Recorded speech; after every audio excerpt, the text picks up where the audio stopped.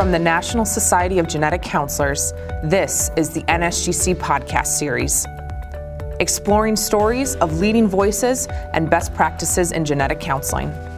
Welcome to the NSGC podcast series. I'm your host, Naomi Wagner. Today, we have a special edition episode. I'll be speaking with our past podcast host, Khalida Liaquat. But today, she'll be joining as a guest speaker in her capacity as the Vice Chair of the NSGC Justice, Equity, Diversity, and Inclusion Committee, or JEDI Committee. We are going to discuss some general information about the Exeter Group's organization DEI assessment of NSGC and address some common questions about the Exeter Group's report. As a reminder, in 2020, NSGC contracted with the Exeter Group, a consulting agency that specializes in health equity and organizational assessments of diversity, equity, and inclusion. NSGC engaged the Exeter Group to complete a DEI assessment of NSGC and to provide recommendations for how NSGC can become a more just, equitable, diverse, and inclusive organization. The Exeter Group has completed their assessment. The full report and an executive summary are available now for our membership, the genetic counseling community, and other stakeholders. The report was released on April 28, 2021, and is open for comment until June 9, 2021. In today's episode, Khalida will provide some background about the report, discuss the nuts and bolts of the comment process, and answer questions that have been raised by the genetic counseling community surrounding the report. We hope this conversation will be helpful to you as you decide how to share your voice and engage with this report. The goal of the NSGC podcast series has always been to explore best practices and leading voices in genetic counseling. So today we're flipping the script a bit and hoping that we will inspire you to share your voice in this important discussion. So let's dive in. Welcome back, Khalida. Thank you so much, Naomi. I'm so happy to be back and be sitting on the other side of the microphone this time. Great to have you. So first, can you briefly describe the main purpose of the Exeter survey? Yeah, the Exeter survey and report really represents a couple of different things. I think one, it represents a first step or a next step in the journey towards making the National Society a more just, equitable, inclusive, and equal place that represents a lot of different voices and perspectives in our field. But it's also a document. For those of you who have gone through it or are thinking about going through it, the bulk of the report documents our colleagues' experience as genetic counselors and serves as something that's permanent. That's a snapshot in time that serves the purpose of guiding strategic planning. This happens to be a year where the NSGC is going through strategic planning for the next 3 to 5 years. And having a document like this is so powerful in guiding those next steps that we're trying to take. Where can this report be found? And what about any summaries or additional pieces that we've heard mentioned about the report? That's a great question. So the easiest place to find the report is on the NSGC website. So you can go to nsgc.org/JEDI. And around the middle of the page is where all of this information is housed. And so there's 3 major items that you can find there. So first, an executive summary. This is a 17-page document that goes through the high-level summary of the over 300-page report. Now, 17 pages might sound daunting, but I'll tell you a lot of those pages are covered with tables that summarize the recommendations, some of the other aspects of the demographics of the folks who participated in not only the focus groups, but also documents that were submitted to Exeter for review, and just a lot of really good nuggets of information. The second thing is the report itself. Like I mentioned, it's over 300 pages, but again, a lot of those pages include tables, demographic information, pie charts, and what I find particularly interesting are those slices of life and opinions and experiences that genetic counselors have gone through. And so a lot of the report is quotes and words taken from our colleagues who participated in the focus group. What you'll also find is a video that Sarah Riordan recorded. It's about 40 to 45 minutes, and again goes over the really high level information. So if you're not a reader or don't have time to read, that video summarizes a lot of the key information that we're trying to convey with the report. And all of that can be found on the website. Do you need to be logged in to an NSGC account in order to access these materials and read the report? Not at all. It's in front of the paywall. So what NSGC tried to do is make it as available as possible. So not only is the report available to folks outside of the membership, so meaning genetic counselors who are not members of NSGC, students, prospective students, genetic counseling assistants, anybody who has a stake or is interested in this report has the opportunity to read it in its entirety. But moreover, they also have the opportunity to comment on the content and recommendations of the report. I know the last day to provide the feedback is Wednesday, June 9th, 2021. Why this deadline? And why is the feedback of the survey being asked for now? This is an interesting question. So a lot of thought went into deadline. There's a couple of different models we could have used. We could have left it open until we hit a certain number of comments or for enough of the membership to weigh in. But we went with the 6-week deadline because we wanted to have the comments back ahead of the strategic planning and board meetings that are going to be happening through the summer. One of the reasons is there's a lot of action items. There's a lot of recommendations that are bucketed into, immediate, near future, and far future. And some of the immediate recommendations are already in play. What NSGC is looking for, in part, is for the membership or genetic counselors at large to help us figure out which of the recommendations the membership would like to see implemented now versus a year from now, 2 years from now, 5 years from now. So in doing the strategic planning, figuring out what's important to the membership because the society represents the membership, we wanted feedback, we wanted comments. And so the feedback is important in that it's going to be one of the factors taken into account when trying to rank all of the recommendations that are in the report. And there's over 50 recommendations. Some of the recommendations are straightforward, easily implemented, and actually taking place now in terms of action. Others need to be prioritized. The board could have done that behind closed doors or only involved members of the JEDI committee, but they decided that they wanted to hear from everyone. And so 6 weeks might sound like a lot to some people or very short to others. It's kind of the sweet spot that we landed on ahead of those strategic planning meetings. And how do people provide this feedback? Is it all written feedback? Are there other formats of feedback that are accepted or being asked for? I learned a lot through this process of figuring out how to collect the feedback. And so upon recommendation, NSGC has invested in a third-party vendor that manages feedback for open comment periods just like this. And so we have a third-party vendor that has a survey open for individuals to log their comments in writing. This can be done anonymously to protect the identity of the counselors or individuals who are commenting, or you can actually enter your name and location to be tracked. One of the things we wanted to do was to return a reply to folks who are providing the feedback. This way, this ensures that feedback is acknowledged and commented on. It's not just going into a void, never to be seen again. And so it kind of gave us a level of transparency in knowing that every comment that is put into the system is read and analyzed. However, we do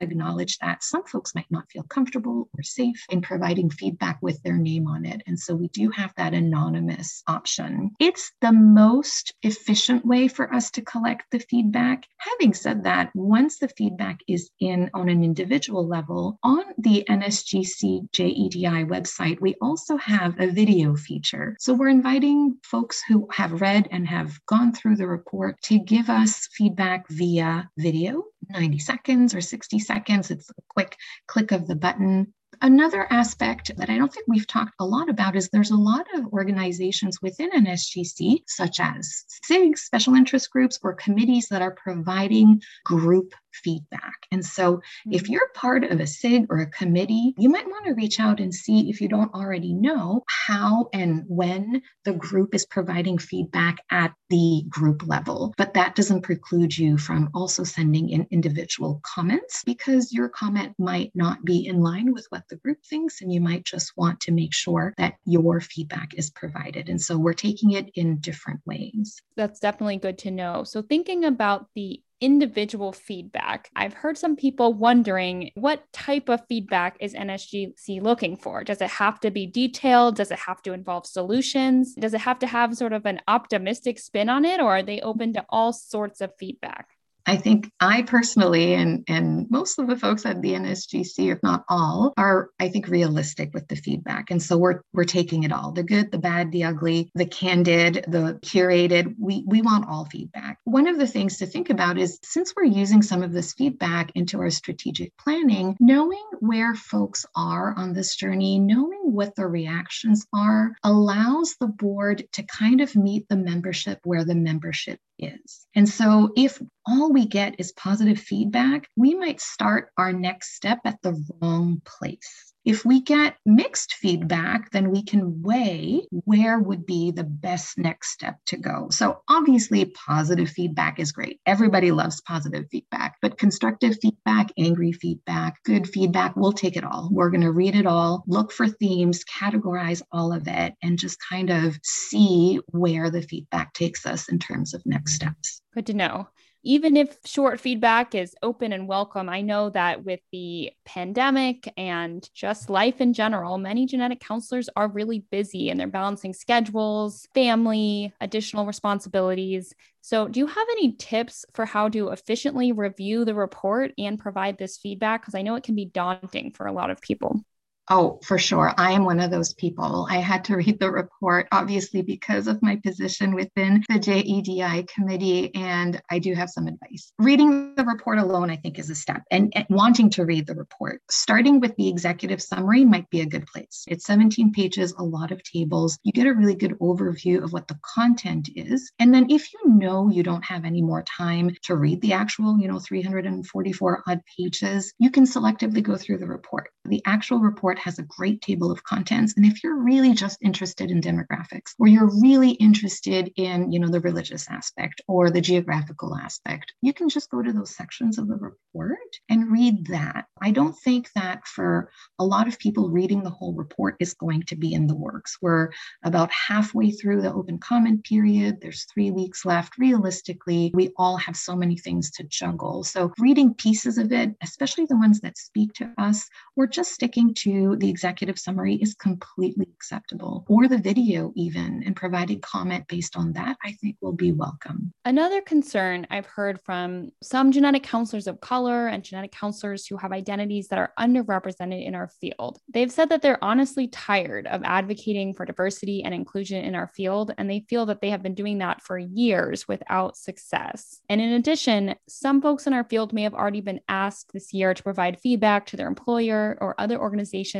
about DEI, or asked to help lead trainings or activities related to DEI. First, I do want to acknowledge the hard work of everyone in our field who have been advocating for a more just, equitable, diverse, and inclusive profession, even when they felt they did not have the weight of NSGC or others behind them. Second, I'm wondering, what would you say to folks who are feeling tired of these asks for feedback or feel like their voice won't matter? To follow what you just said, I also want to say, I hear you. I see you. I am one of you. I get it. I think that what we're trying to do is meet individual genetic counselors where they are. And so it runs the gamut. Some folks are energized by this information in the report and the investment of time and money that NSGC is putting in, and others are jaded. And I get it, because there's been a long history there. Knowing that the report and the effort is going into something as concrete as next steps and strategic planning, I think for a lot does take a leap of faith. But I think at the end of the day, what we're trying to do is meet you where you are. And so if this round of commenting is not one that individuals, genetic counselors, feel they can participate in, there will be other opportunities. Every SIG, every committee has some form of JEDI activities that are happening. Obviously, we would love to have feedback at this time and hear as many voices as we possibly can in our time frame that suits the needs of what we're trying to do on a large scale, on a systemic scale, but it's not for everyone. I want those folks to know that just because you might pass on participating in this round, know that a lot of good hard work is happening at all levels, and there will be other opportunities. Thanks for acknowledging that. And maybe the answer is similar, but maybe it's different. I want to use myself as an example. So I am a white, cis, heterosexual woman with 2 college-educated parents. So I have a lot of privilege and I hold many majority identities in this profession. And I feel that my voice and voices like mine are quite well represented within NSGC, in fact, overrepresented. I've heard people ask, is it still important for folks who share some or all of these majority identities to provide feedback as well? What would you say to that question?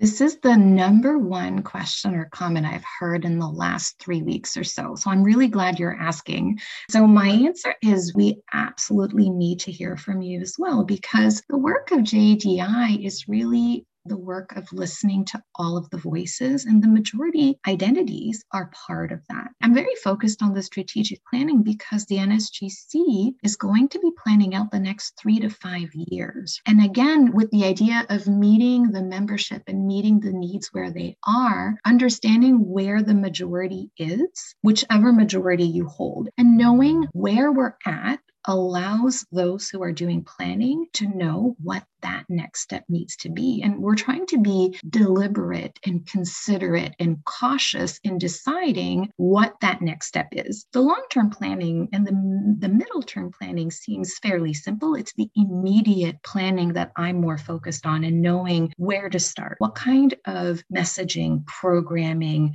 needs to happen in order to serve not only the minority, but also the majority, because the majority has needs as well. And that could be something like understanding what it is to be an ally.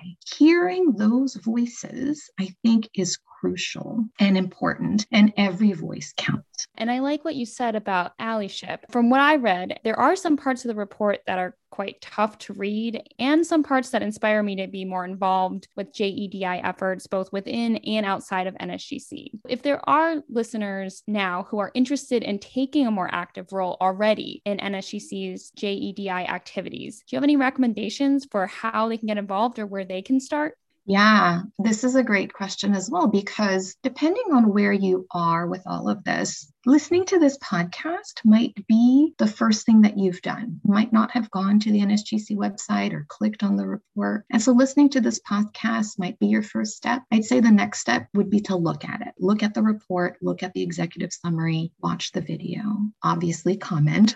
That's why I'm here. Another step could be within the society, reaching out to a special interest group or a committee that is doing the work at a systemic level. Another aspect could be talk to your colleagues, reach out within your institution to see, is there JEDI efforts? Are there? And how can you participate in that? If you're a supervisor and you feel like you need training, is there training out there? How can you participate in that? And I feel like I'm talking about the imagery of concentric circles. Start really close and then continue to expand your reach to see what can you learn. The really important piece is also to listen. Listen to what your colleagues are saying. Listen to what your patients are saying. None of what I've been talking about thus far has involved our interaction with patients, but certainly JEDI efforts are there as well. And so it doesn't have to be big. It doesn't have to be, grandiose. It can start as easily as just listening and asking a question, not being afraid, being brave,